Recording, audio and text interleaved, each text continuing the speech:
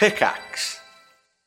Hi, I'm Daniel, founder of Pretty Litter. Cats and cat owners deserve better than any old-fashioned litter. That's why I teamed up with scientists and veterinarians to create Pretty Litter. Its innovative crystal formula has superior odor control and weighs up to 80% less than clay litter. Pretty Litter even monitors health by changing colors to help detect early signs of potential illness. It's the world's smartest kitty litter. Go to prettylitter.com and use code SPOTIFY for 20% off your first order and a free cat toy. Terms and conditions apply. See site for details. If you're an athlete, you know the greatest motivator of all is the fear of letting your teammates down. After all, a team is only as good as its weakest link. So you owe it to those wearing the same jersey as you to be your best every time you step on the field. That's why there's no vape in team. When you vape, you can expose your lungs to toxic chemicals that can damage your lungs. If you're a step behind, the team's a step behind. Brought to you by The Real Cost and the FDA. This program is brought to you by Resonance 104.4 FM. If you like what you hear and want to support our work, please make a donation at fundraiser.resonance.fm.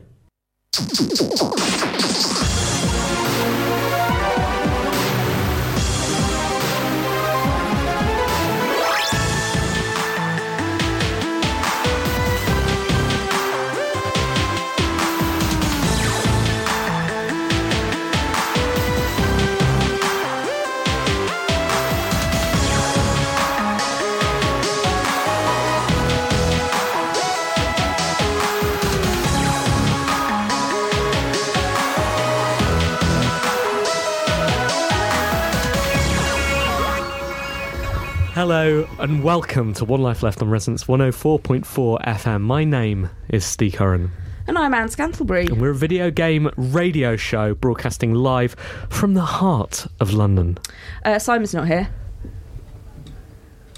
It's true. Yeah. Simon isn't here. Simon is in Sweden. What's he doing? I suppose he's doing stealthy game stuff. It's not exactly clear. Obviously, it'll be under NDA. Yeah. NDA won't be able to tell us, but he will hint about it. Yeah. And in 18 months, you'll be able to hear him obliquely referencing how such and such a game is good. And that'll be the game he saw in Sweden. Yeah. Doubtless today. How are you? Well, we weren't on air last week. We weren't. Apologies for that. Yeah, sorry about that. That was because Simon's baby was ill and I was ill. We don't know if we had the same thing. Bad combination. Yeah.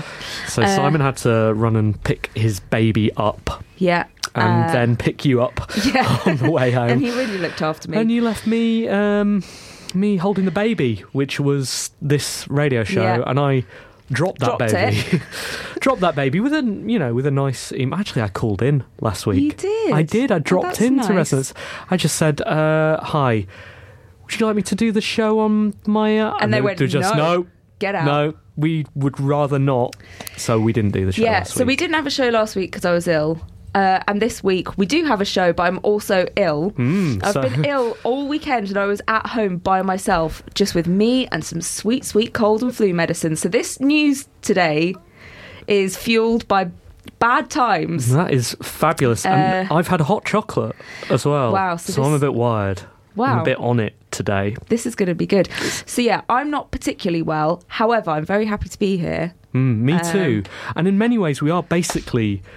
You know those movies or TV shows where there's kind of a branching timelines things? What would have happened if you'd made a different decision? Ooh. That's kind of what's happening today, isn't it? Because there was a point where I was like, Anne, are we going to do the radio show?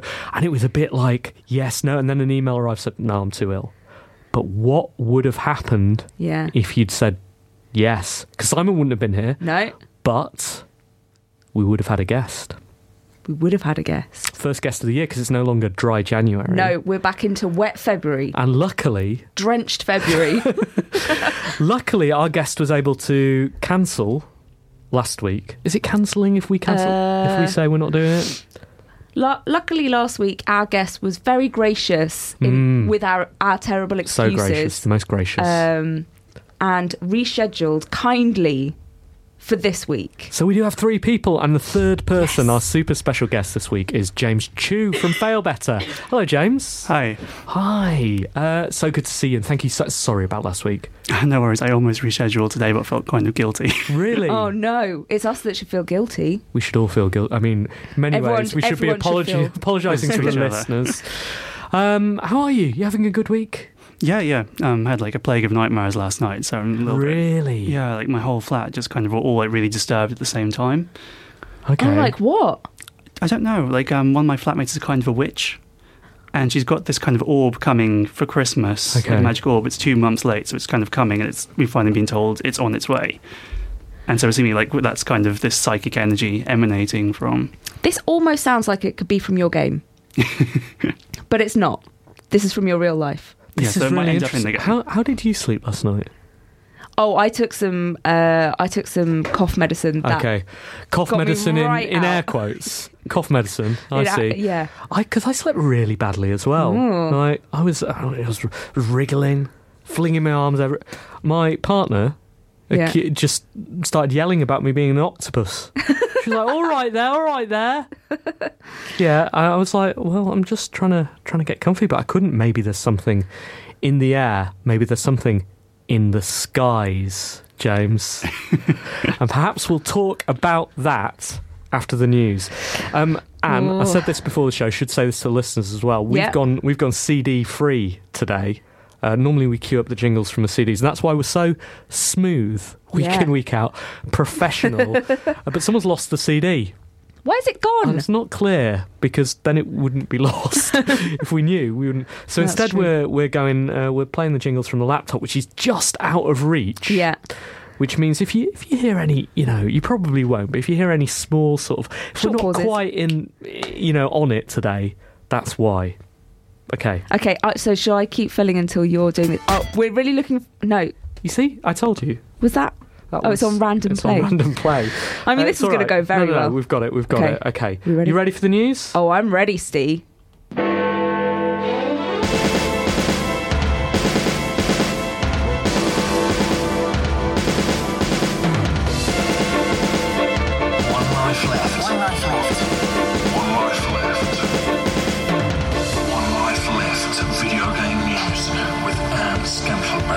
It's 7:06 on Monday the 11th of February. I'm Anne Scantlebury and this is the news. It's thought that Activision Blizzard is to lay off hundreds of staff. That's according to a report by Bloomberg. The move is due to come ahead of a scheduled quarterly earnings call tomorrow. According to sources, the redundancies will mainly affect those in marketing, sales and publishing teams and not development teams. Activision Blizzard recently parted ways with its CFO as well as Destiny developer Bungie, and Blizzard's CEO stepped down in October. It's reported that the layoffs are part of a plan to centralise functions and boost profits. They did part ways with their CFO, didn't they? Yeah. And they got a new CFO, didn't they? Yeah. And he got a bit of money, didn't he? Oh, yeah. How much did he get? Was that... I want to say 15 I want to say 15. million. James, do you want to say 15? I'll say 14. Oh. Motion carried, but not unanimously. Yeah. Somewhere in the region of $14 to $15 million, we think. Yeah. And so obviously... a lot of people on Twitter noticing the dissonance here. Conflict between CFOs being paid that much and loads of people getting let go.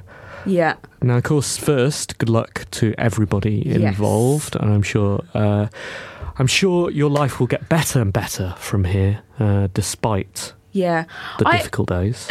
To be honest, I didn't really want to do this story. It's quite a big one because we've been covering a lot of Activision Blizzard stuff recently.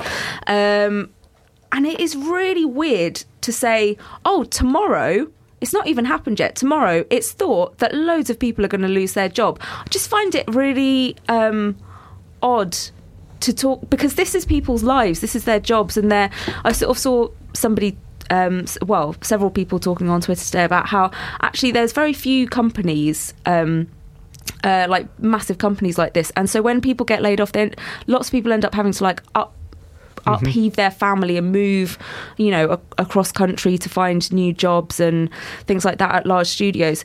So it's just, this story obviously is incredibly upsetting, but it's just a bit weird to be talking about people's lives like this. And we have a story like this every few months, don't we? Well, less probably. fewer, and it is, it's super distressing when you think about it on a personal level, because every single one of those jobs is a human whose life is going to be affected. But I did see another argument on Twitter, which was saying, well, listen, there is a massive dissonance between the CFO's $50 million payout and Activision, letting loads of people go. But the cost of running a studio developer like that, $15 million, is actually not that much in the context of this. The two things are startling when placed next to each other. One human's...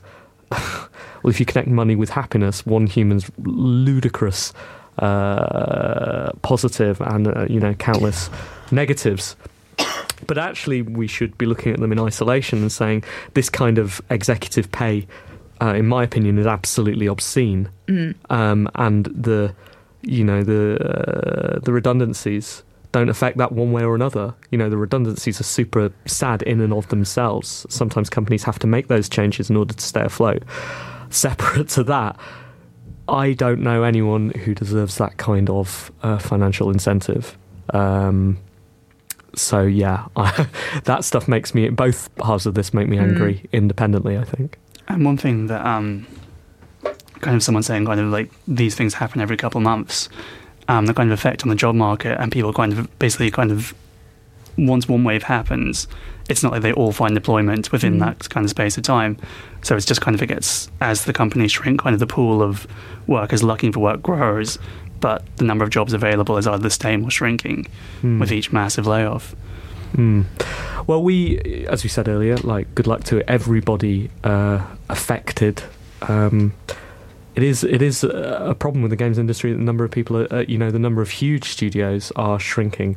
Often, though, there are, good stories that come out of these things. People who are let go form other studios, and from that, the games industry ecosystem changes and grows. It's hard to know where it's going in the future. And you have to fill because I need to lean over to the, there's the siren, the warning. From that story, on to another story. A Pennsylvania state representative has proposed a bill to place a tax on violent video games to prevent school shootings. The logic goes like this. You add a 10% tax to games rated mature or adult only. The money from the so-called sin tax goes to a digital protection for safety in schools account, and that money is used to raise security measures and help prevent school shootings. Speaking to NBC 10, the state representative said, this bill does not prohibit violent video games. Instead, it simply provides a revenue stream. It tries to recoup some of the societal costs to help make our schools safer by taxing an industry that has been shown to lead to violence. Has it been shown to lead to violence? So this representative was quoting a report saying that there was a link between violent video games and school shootings and violence, but didn't also include some of the other factors that were part of the report as well.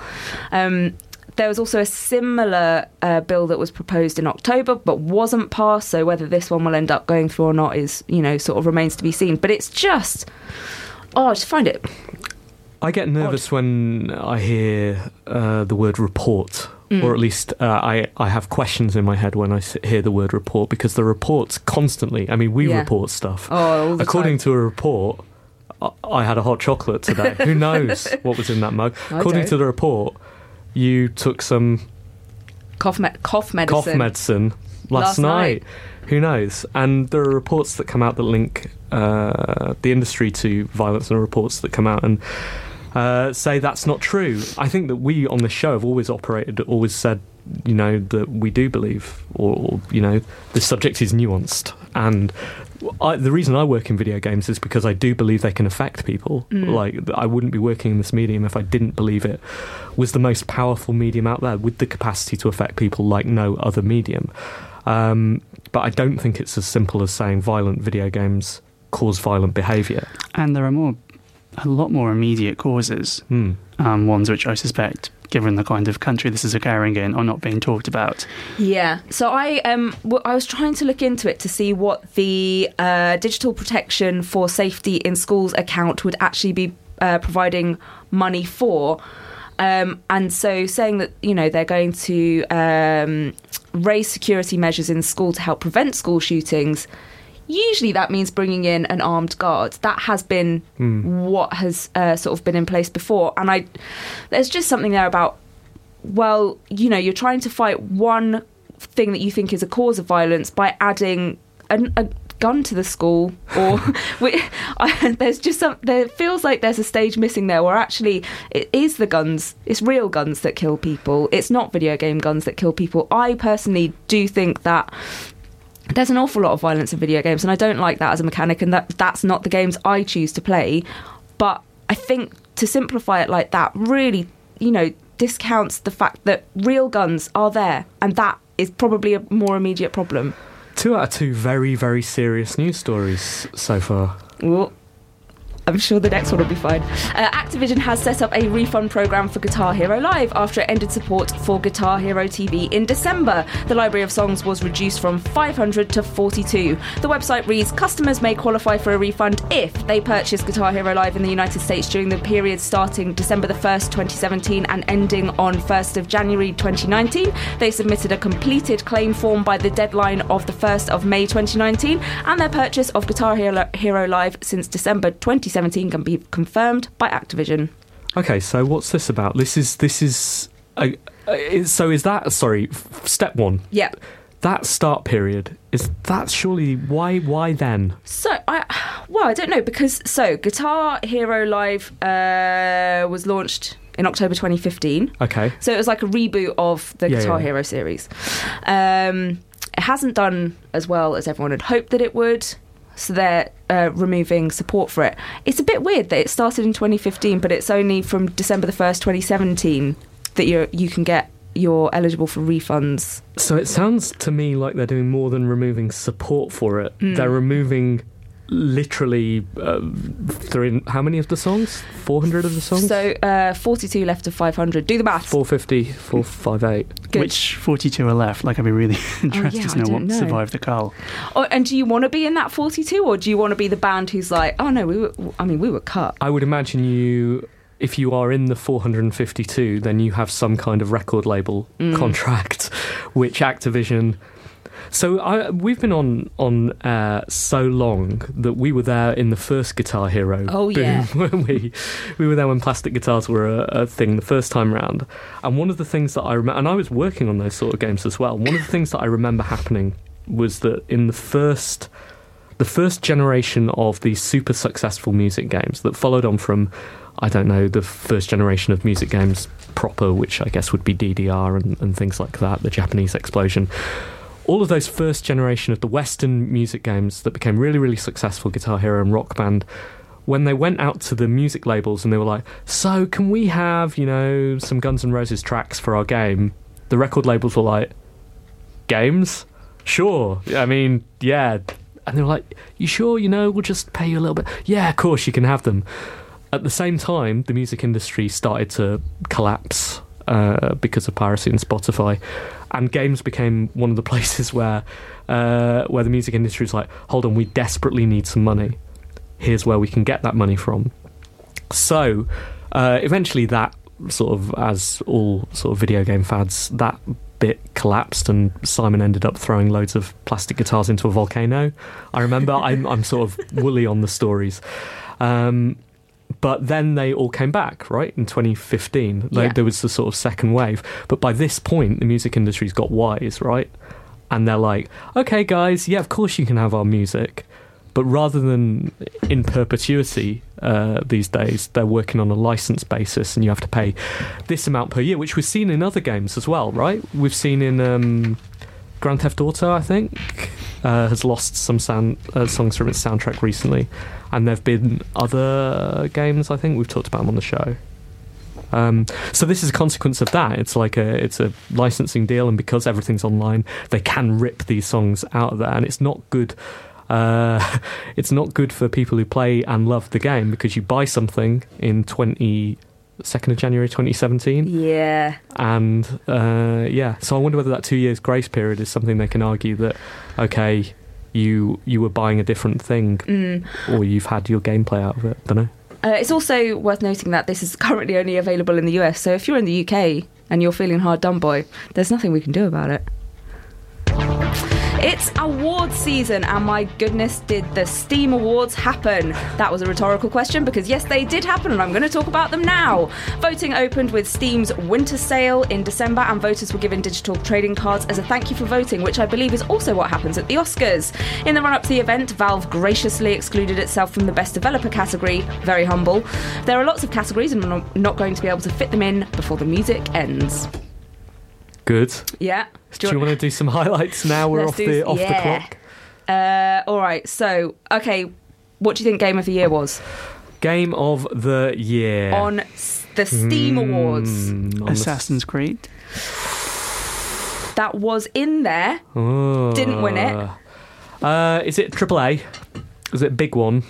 Or is it an indie success? Or would you say it's a bit of both? It's originally an indie success that is now massive. Oh, hold on. Stardew Valley isn't last year, it's the year before. No. Wasn't it? Well, I think it's an indie success. That started small and then became massive. Oh, Fortnite? No, because that's not on Steam, obviously. Oh, the other one. Yeah. PUBG. Yeah, PUBG. Of course. That was winner. All right. Who do you think actually was the best developer? The best developer. The best Who was developer. the best? Is this a human or a dev? No, it's a Who company. Who was the best developer? I don't know. Can you give us a clue? It's got a colour in its title. Okay. Is the colour red? What's the colour? Red. CD Projekt Red. Yeah. People love them, don't they? Okay, most fun with a machine. I saw this one and I was like, yeah, that's about right. Most fun with a machine? Yeah, most fun with a machine. What does that They mean? have weird categories. I looked at last year's and they're all a bit... James, help me out. What was the really weird one? Looked like a weird puzzle that you kind of reconfigure like lots of hexagons. Oh, I know the one you mean. This the guy by the guy. Yeah. The man, Zachtronics, who makes those sort of games, and it's called...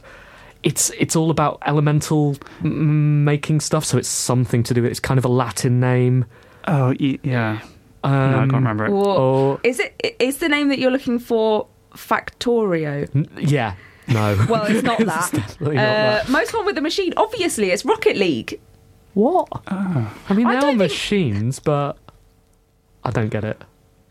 Is a car a machine? Yeah, it also, as runner-ups, were Euro Truck Simulator 2. I've played that. I've played that loads over Christmas. Would you have had it as winner? Let me tell you about Euro Truck Simulator 2. Go. Right, it's boring, but it's not boring enough. Oh. Have I not mentioned this on the show? Like, No. I bought that... No, I think you have talked about it. Yeah, I was looking for a really boring game to play over Christmas. I thought, what can I play that, because it's nice to get out of your comfort zone, and I don't drive, so what could be more out of my comfort zone than driving a big truck from London to, well, wherever you want. So Where did you go? Well, initially chose Birmingham. Classic. Why wouldn't you? That classic Why wouldn't route. You? Did a run. London to Birmingham. What was the route? Up London the to M1. Birmingham? Is that a thing? M2. Google Up the Maps. something. So anyway, I did that route. But it does something. I've definitely mentioned this on the show. But it foreshortens the motorway. So you sort of wiggle around. You get outside London, and you're like, here I go. Come out onto the motorway. Haven't hit anything. I'm like, this is it. Haven't hit anything yet. Great. This is it. I'm just going to drive into the grey horizon forever. Stay in my lane and just drive just below the speed limit, and it will be beautiful. And I'll do it for 2 hours until I hit a traffic jam, and then I'll sit still. Anyway, it turns out it took me about 10 minutes to get to Birmingham. Did you ask for a refund? It took me longer to actually park my truck at the end than it did to get to... Because it's really hard. I actually gave up at that point, turned the game off. But, I was really disappointed. That should have taken you about 2 hours, 25 minutes if you're going via M6 and M1, or 2 hours, 70 minutes if you're going via M40. Took me about 20 minutes, and most of that was parking and learning how to set an indicator onto my joypad because I wanted to do this properly, and so I sat at a traffic light for ages just messing with the config, got it sorted, but yeah, it was really, really disappointingly not boring enough, so I see why it didn't win. Yeah. Better with friends. Game that is better with friends. Yeah. Divinity. No.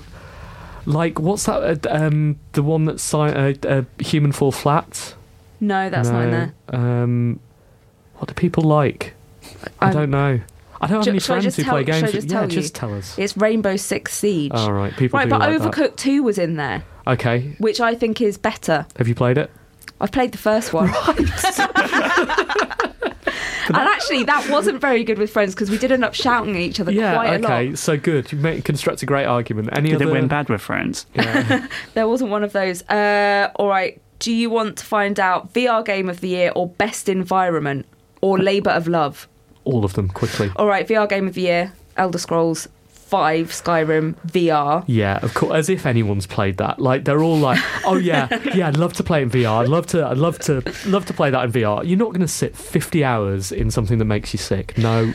Labour of Love, Grand Theft Auto 5. What does that mean? I don't know. Like, it's really hard work to go online and get killed by teenagers who are hacking it. Are you either saying that you appreciate the effort that the developers put into it and you understand that it was a labour of their love, or are you saying that the amount of time that you put... No idea. I don't know. Best Environment was The Witcher 3 Wild Hunt. Of course.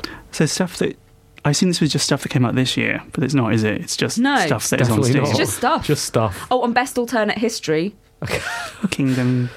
what's the one you mentioned? Assassin's Creed? There you go. Was it? Yeah. Oh, you got one. There we go. Thanks. You know games.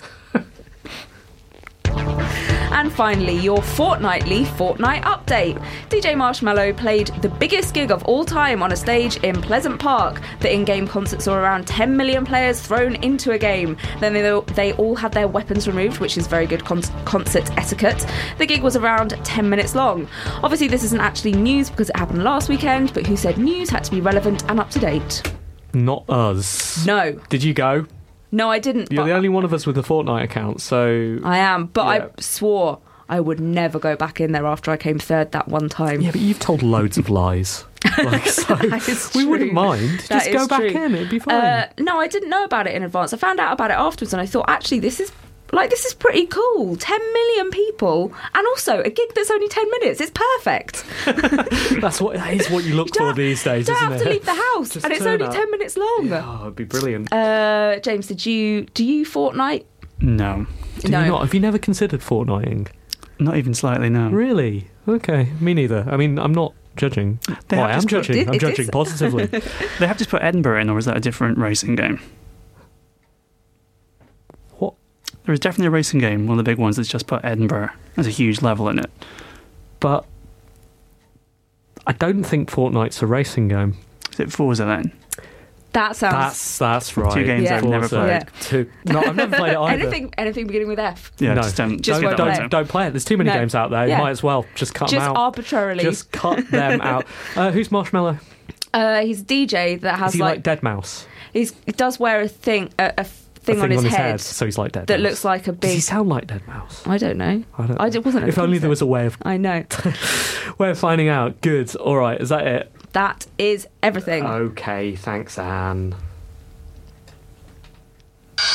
One life left. Video game news with Anne Scantleberry.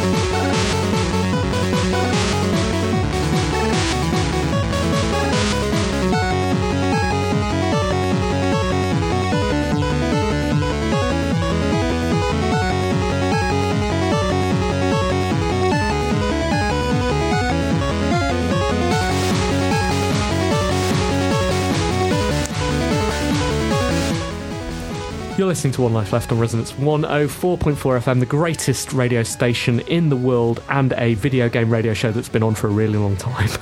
What a match. What a perfect match. Match made in heaven, really. You're listening to Frozen. This is by Amateur LSDJ. It's from chipmusic.org, where we get most of our chip music from. You can look them up on the internet. How'd you get there? By going into your browser, and typing in HTTP. S. Yeah. You've got to be secure. You've got to be safe. /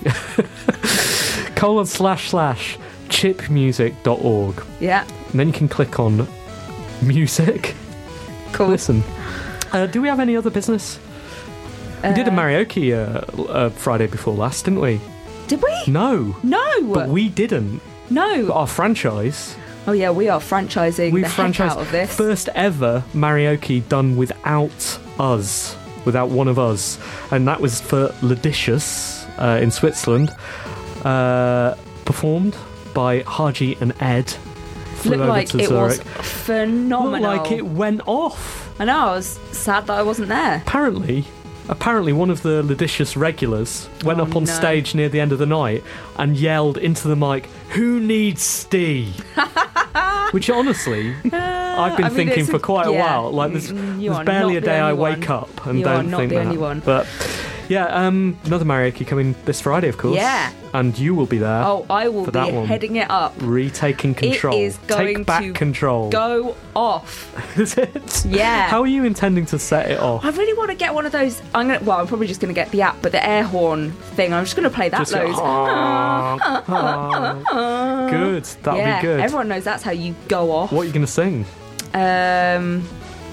All of the hits. Yep. Yeah. It's Valentine's Day, isn't it? Oh, it is. I mean, it's the day after Valentine's Day. Well, it's as close as to Valentine's Day as you're going to get. I think we're going to have an anti-Valentine's Day romp. Thank you, next. Yes. Yes, good. Yes. I thought about writing that about Apex. I'm surprised why Apex didn't make the news. Yeah, it was just a numbers game.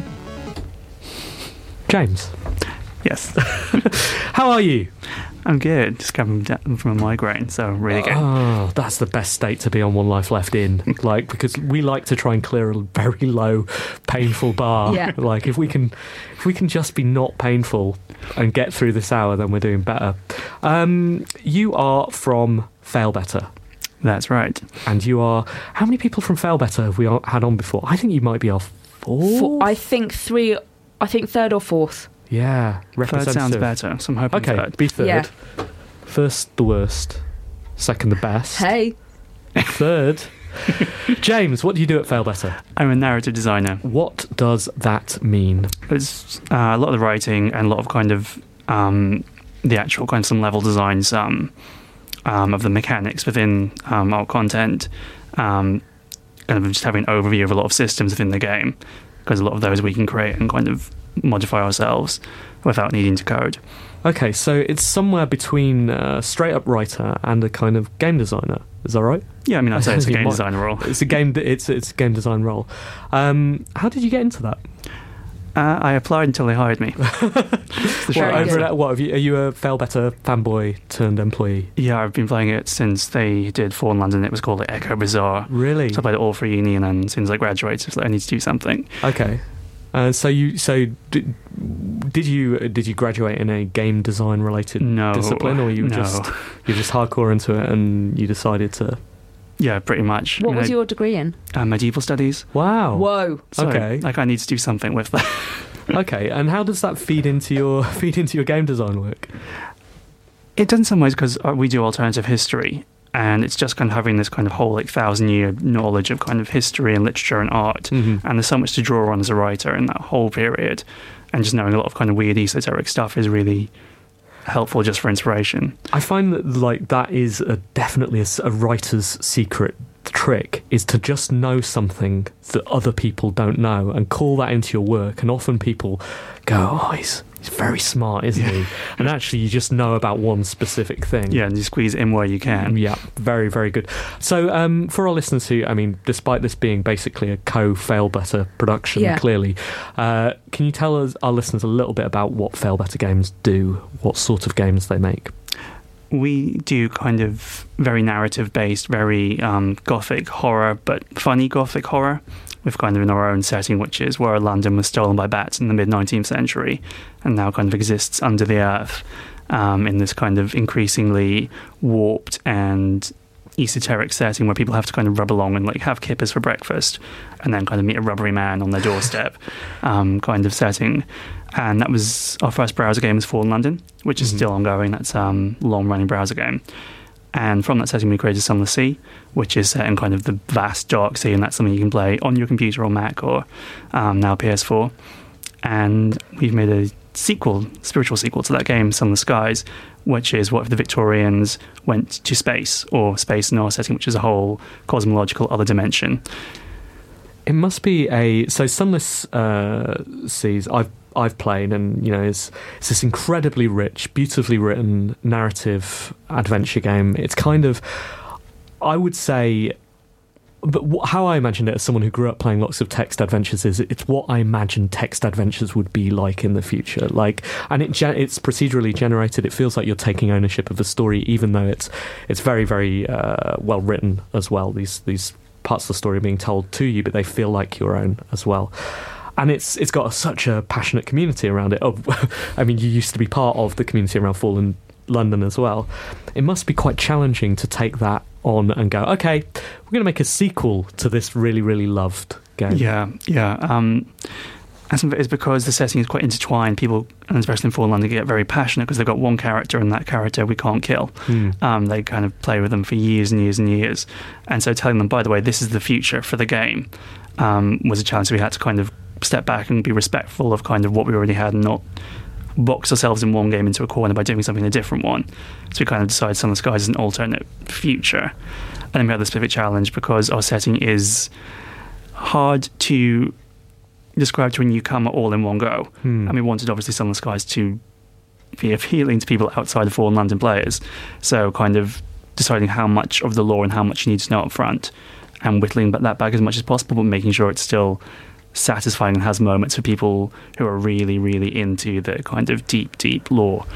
Yeah, I can imagine that's an issue as well, in that you've targeted this niche of Victorian fans. Well, they're probably not Victorian, are they? Not anymore. Fans of Victoriana, video games in that. But then creating a sequel always has this problem having kind of a diminished audience because you take that game and then you bring some of that audience on. How do you distill that pitch down into a pitch that attracts newcomers as well?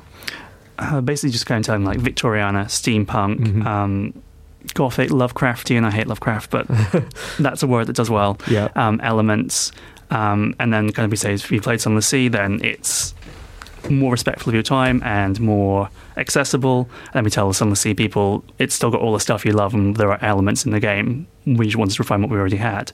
And so it's kind of trying to appeal to as many people as possible and focusing on this is the thing you like, this thing we think you like, and making a game that hopefully satisfies all of those elements. I remember when we had our previous Fail Better rep in here talking about Sunless Seas, and they told us a couple of plot examples, little fragments of the story they were particularly fond of. I wonder if you had anything you feel very close to. Oh, I'm sure you feel close to the whole game, but something in particular that you like talking about. Yeah, we have in the setting of kind of talking rats are just a thing. We don't ever explain them. They're just rat as Faber. And we put some in Sunless Skies. They move from London, they go to space. And we had like an officer, which are like companion quests, like kind of equivalent of Mass Effect companion. And one of them's going to be a kind of a rat brigade. And I was not excited by that idea in any way, shape or form. Like, I'm not that interested in rats. But my manager was like, no, talk you around, you're going to do this one.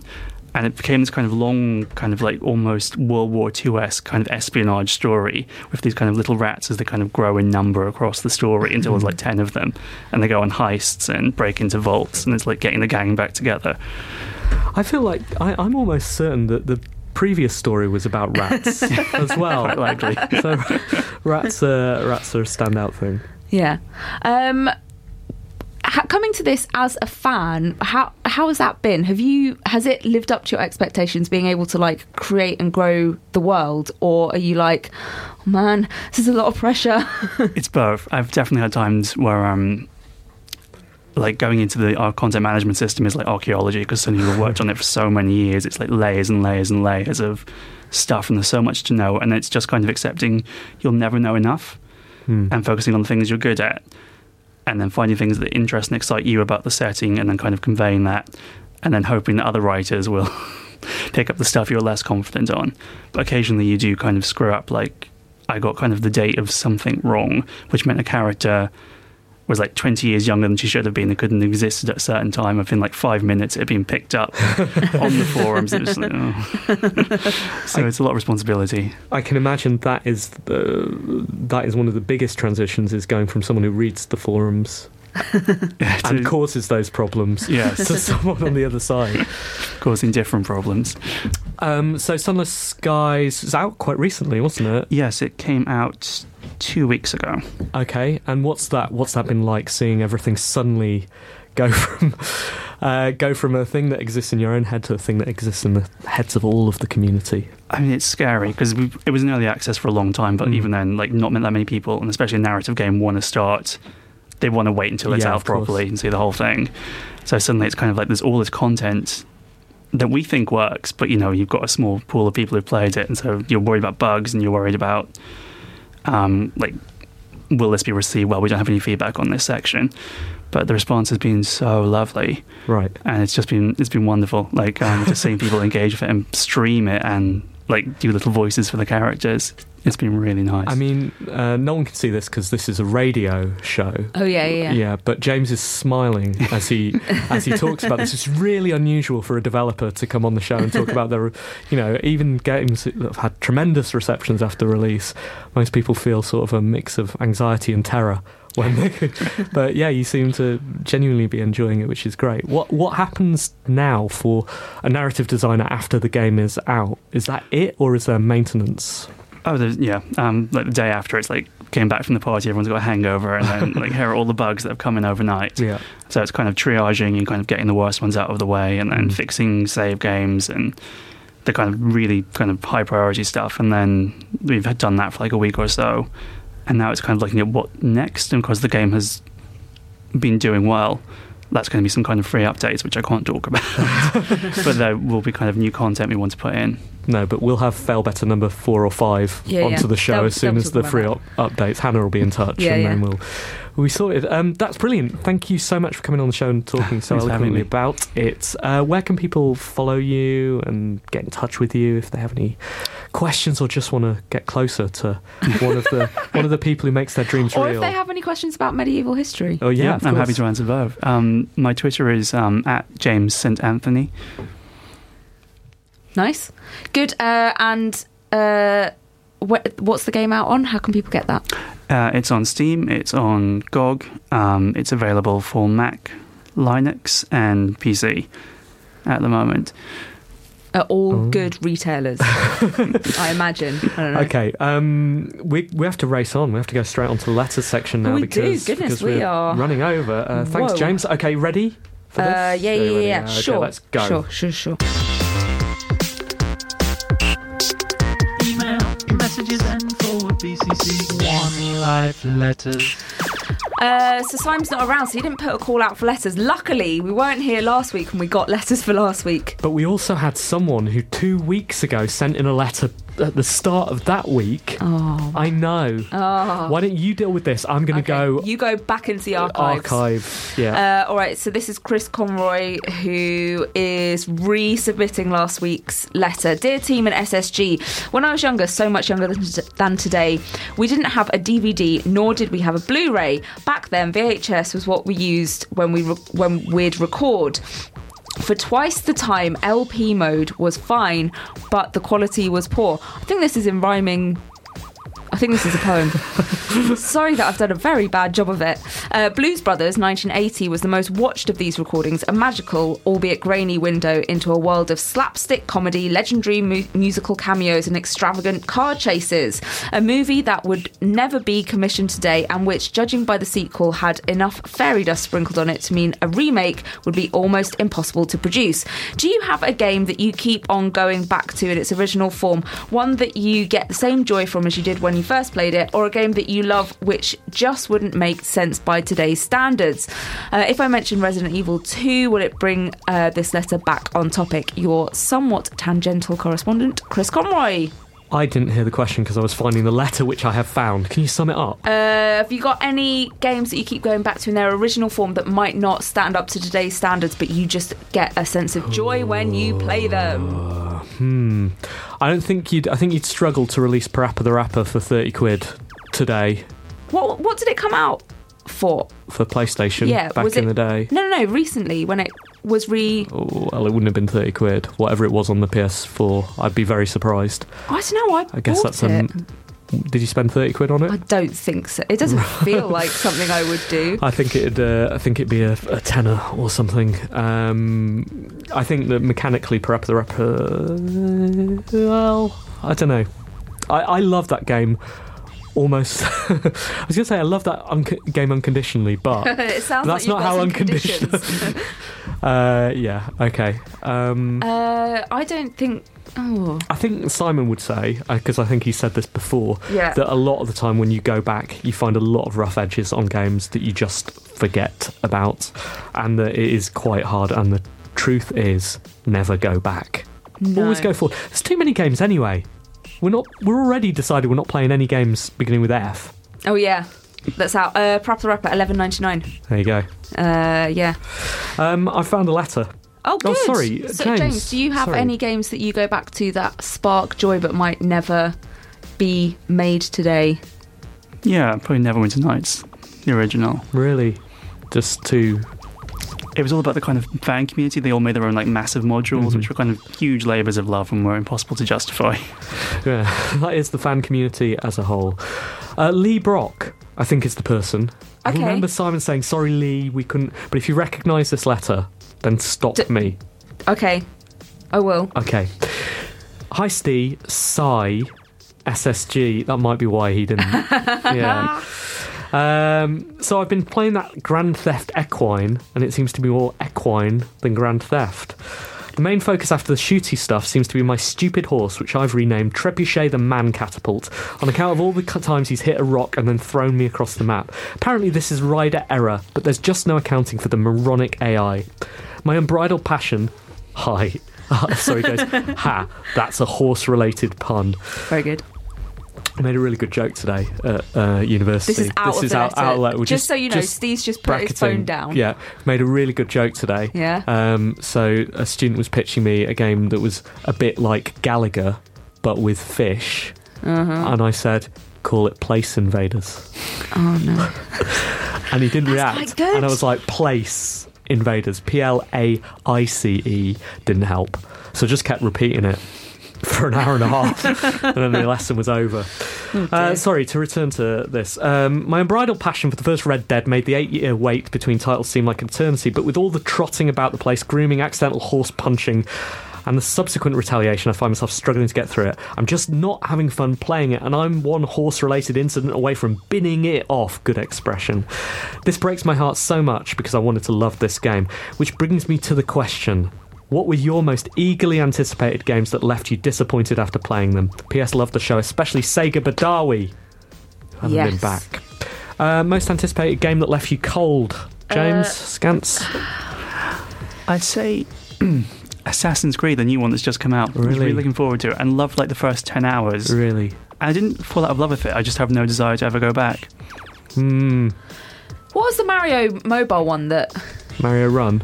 Yeah, I talked about that for ages. I was so excited, and then I played it for about 20 minutes. Really? And then just stopped. Yeah, that.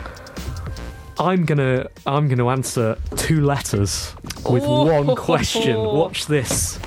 Res VR. Okay. Played it. I don't think Res is the game that everyone wishes it was at the time, and I don't think Res VR is great or does much beyond show that game isn't brilliant, personally. Oh, that felt horrible. That's saying horrible. It also felt weirdly cathartic, but yeah. Okay. Okay, another letter? Well, that's kind of the end of the letters jingle. Maybe we should save some for... Yeah, let's see. We're ending up with a backlog. It's quite exciting. This is good. Don't worry, Chris Stewart. Your letter is coming. And you know what? What? We actually have to kick on with the reviews. Oh my goodness! I know. But we might as well while I've got the the sort of jingle ready. Ready? Go. Good reviews. It's a lot of talking today, Steve. It really is. Too much talking. For someone who's got to take a lot of cough medicine tonight, this is a lot of talking. It's the hot chocolate. Yeah. All right. Steve, what have you been playing? Anne, what have you been playing? James. James, what have you been playing? I just finished Thronebreaker over the weekend. The kind of Witcher spin-off. It's kind of like all based around Gwent, but you're playing kind of a queen. It's like a weird RPG/RTS, but all the battles are cards. Oh no. So it's like is it a card game? Is it a single player card game? Yes. And does it have does it have loot box card things that you have to buy? Well, you don't have to buy them. But like, there's a weird mechanic where like you can pick up cards during the game, like purely optional, then go into Gwent multiplayer. Okay, but that's optional. So the single player is just it's basically boxed off, and you play through it without buying. We'll come back to this, but please tell us more. Yeah, it's really kind of more political in The Witcher. Like, you're playing this queen who's lost her throne, and then you're kind of tromping across the countryside with kind of a ragtag band of advisors trying to win it back. So the choices are a lot starker, and they're kind of trying to play some of the same territory but go a little bit more far-reaching in the problems and the questions they want to address. So it's like a kind of very interesting tactical card game with some kind of like mad puzzles as well as combat using cards that each encounter is pretty unique in terms of the mechanics it wants you to learn to win, combined with quite a sophisticated interactive narrative that branches a lot based on the choices you make and the advisors you have with you. And it treats those advisors very they're kind of like multipliers to the choices you make. They'll approve, disapprove, but losing them isn't a bad thing. Sometimes you'll want to get rid of people because they're a hindrance, or they'll do something for you, or the option you want is better than having someone executed. It's quite harsh. It's not as well done as The Witcher because it kind of veers you toward monster hunting more clearly to kind of get the same feel of being in The Witcher, but the tone doesn't quite work as well. You're a queen running an army, like going off to fight kind of goblins in the marshes, doesn't quite fit, and has some kind of ham-fisted cameos of Geralt, which you could do without. But the narrative itself is great. Is it like those awkward crossovers in Marvel TV shows where an actor comes in for the day and is like, "Hi, it's like that," but it's like it's also got kind of I can't pronounce his name, the Polish writer. It's clearly drawing off that canon a lot as well. So it's like, here's this random person. They built him up. 2 people who've read it will know what this is. Fan service. Yes, that's the word. Yeah. Okay. What score are you going to give it? 7 out of 10. Okay, solid. Right. Right, you going to go, or am I? Well, I've got a few to do. So, do you want me to do them? I've got 2. Should we go back and forth? Yes. All right. I'll go. You go first. So, I've been playing Art School. You don't play art school, you go to art school. That is true. You go to art school. How has going to art school been? So it is spelt ART space SQOOL. Whoa. And it's available on itch.io as well as Steam. So can you imagine what it might be like now? No, tell me. Just from that? No. Okay. It is a cute indie game in which you walk around an abstract, I would say, vaporwave aesthetic. Universe is stretching it a bit too far. Small. Some rooms a bit small. Somewhere in between those two things. Yeah, let's say a school and the abstract environs. You walk around and you get given a challenge, e.g. paint the last thing you saw in a street or something, and you doodle that, and then you go and submit it, and you get some tips. You walk around the world, you find little brushes that allow you to do different things to your painting. It's very, very cute. It has a lovely little intro song as well. If you know those type of games, then you know whether you will like it. And if you like those type of games, then you will like it, or at least you will certainly like to talk about how you like it. I like it. Although I've played it enough now, which was about, 40 minutes or something like that. It was enjoyable. 7 out of 10. Good. I've been playing Alpha Omega. Omega? Okay. How do you pronounce that? Alpha. Is it? Omega. Omega. It's a game on. Well, I'm playing it on mobile, so it's on the iPhone, as they call it. Yeah, the so-called iPhone. Actually, you don't say do you? It's on iPhone. Yeah, not Lisa was recalling this the other day when she first got her iPod, and she looked at the manual, and all of the way through it's just open iPod, put songs on iPod, and I expect they're still doing that with iPhone. You know, iPhone can do this anyway. So. iPhone can't do this. Oh no, wait. So this is a crossword puzzle game, which was definitely made in America and definitely not tested on the iPhone. What iPhone have I got now? I don't know. The iPhone XR? RX? Right? XR? Whatever it is. Which has got a little thing where the speaker is, which is like a little black thing that comes down on the very, very top of the screen. So you go through lots of different levels, and initially I didn't understand that underneath the little black thing on my screen, it told you what the crossword was about. So I just thought I had to guess words, and I was like, well, this is terrible. So you've got like a sort of crossword set up, and it's got letters in, and you have to switch the letters around to figure out the words, and blah blah blah blah. And I was initially like, well, this is weird. Am I just picking from any word? And I eventually realised that if I drew that down a little bit, I could see what the subject was. Oh, and they're obviously all related words. That's very, very good. So it was made in America, which means that when it has stuff about words to do with houses, you're talking about a front yard, not a front garden. So I was a little bit thinking about the wrong words. And then when it starts talking about network connections, and it wanted me to figure out what twisted pair, that was a word that was in there. I've never heard that before in my life. I had to use up quite a lot of my free clues for this. But you know loads about networking. Oh my goodness, so much now. Cat 5. So, well, I presume that I haven't got to a point where I've had to use any more clues because I'm very smart now. Very smart. I've got the hang of this game. I imagine I'd have to buy some if I did want more clues. It's quite fun. Aside from all of that, it is quite fun. Just switching the words around. I'm more smart in the evening than I am when I play it in the morning. 7 out of 10. What time do we do the radio show? Oh yes, good. I have been playing Slay the Spire. Have you? Did I mention this last time? Week? No, the week before. Week. I did. Lights went out. Blink twice for yes. Okay, the lights literally went out in the studio just then. So, Slay the Spire. So I haven't mentioned that. So in the last 2 weeks, I didn't mention it 2 weeks ago. I don't think so. Okay, well, can you see how many hours I've played Slay the Spire for in the last 2 weeks? 89 hours on record. Off record. Who knows? Off record when I go incognito mode on Steam. Whoa! 89 hours. That's a lot of your life. I know. I'm looking through your other. Yeah, I can't. You can't stop playing Slay the Spire. 4.2 hours on Euro Truck Simulator 2.